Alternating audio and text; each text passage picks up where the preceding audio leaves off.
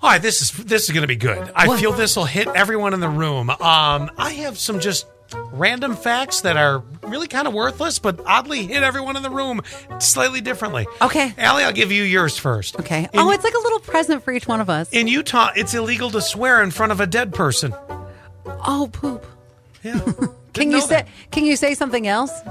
Well, yes, it's not a swear word. Okay. Because that's illegal. But in my mind, I'm thinking the swear word. You're right. Now, Quinn, I come over to you for this one.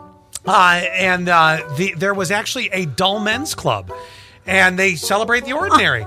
And there was once going to be a Dull Men's Hall of Fame. What are you saying about Carroll, Quinn? Iowa? Just an insult. Back in 1980. Maybe they knew that it wouldn't be that exciting, though. And this is coming from the man who said, on February 16th, I would have leave my live broadcast at Hep Sales and run home to watch the Picard. Can you get it out right? The Picard episode. Sorry, it really isn't my thing. So. No, not at all.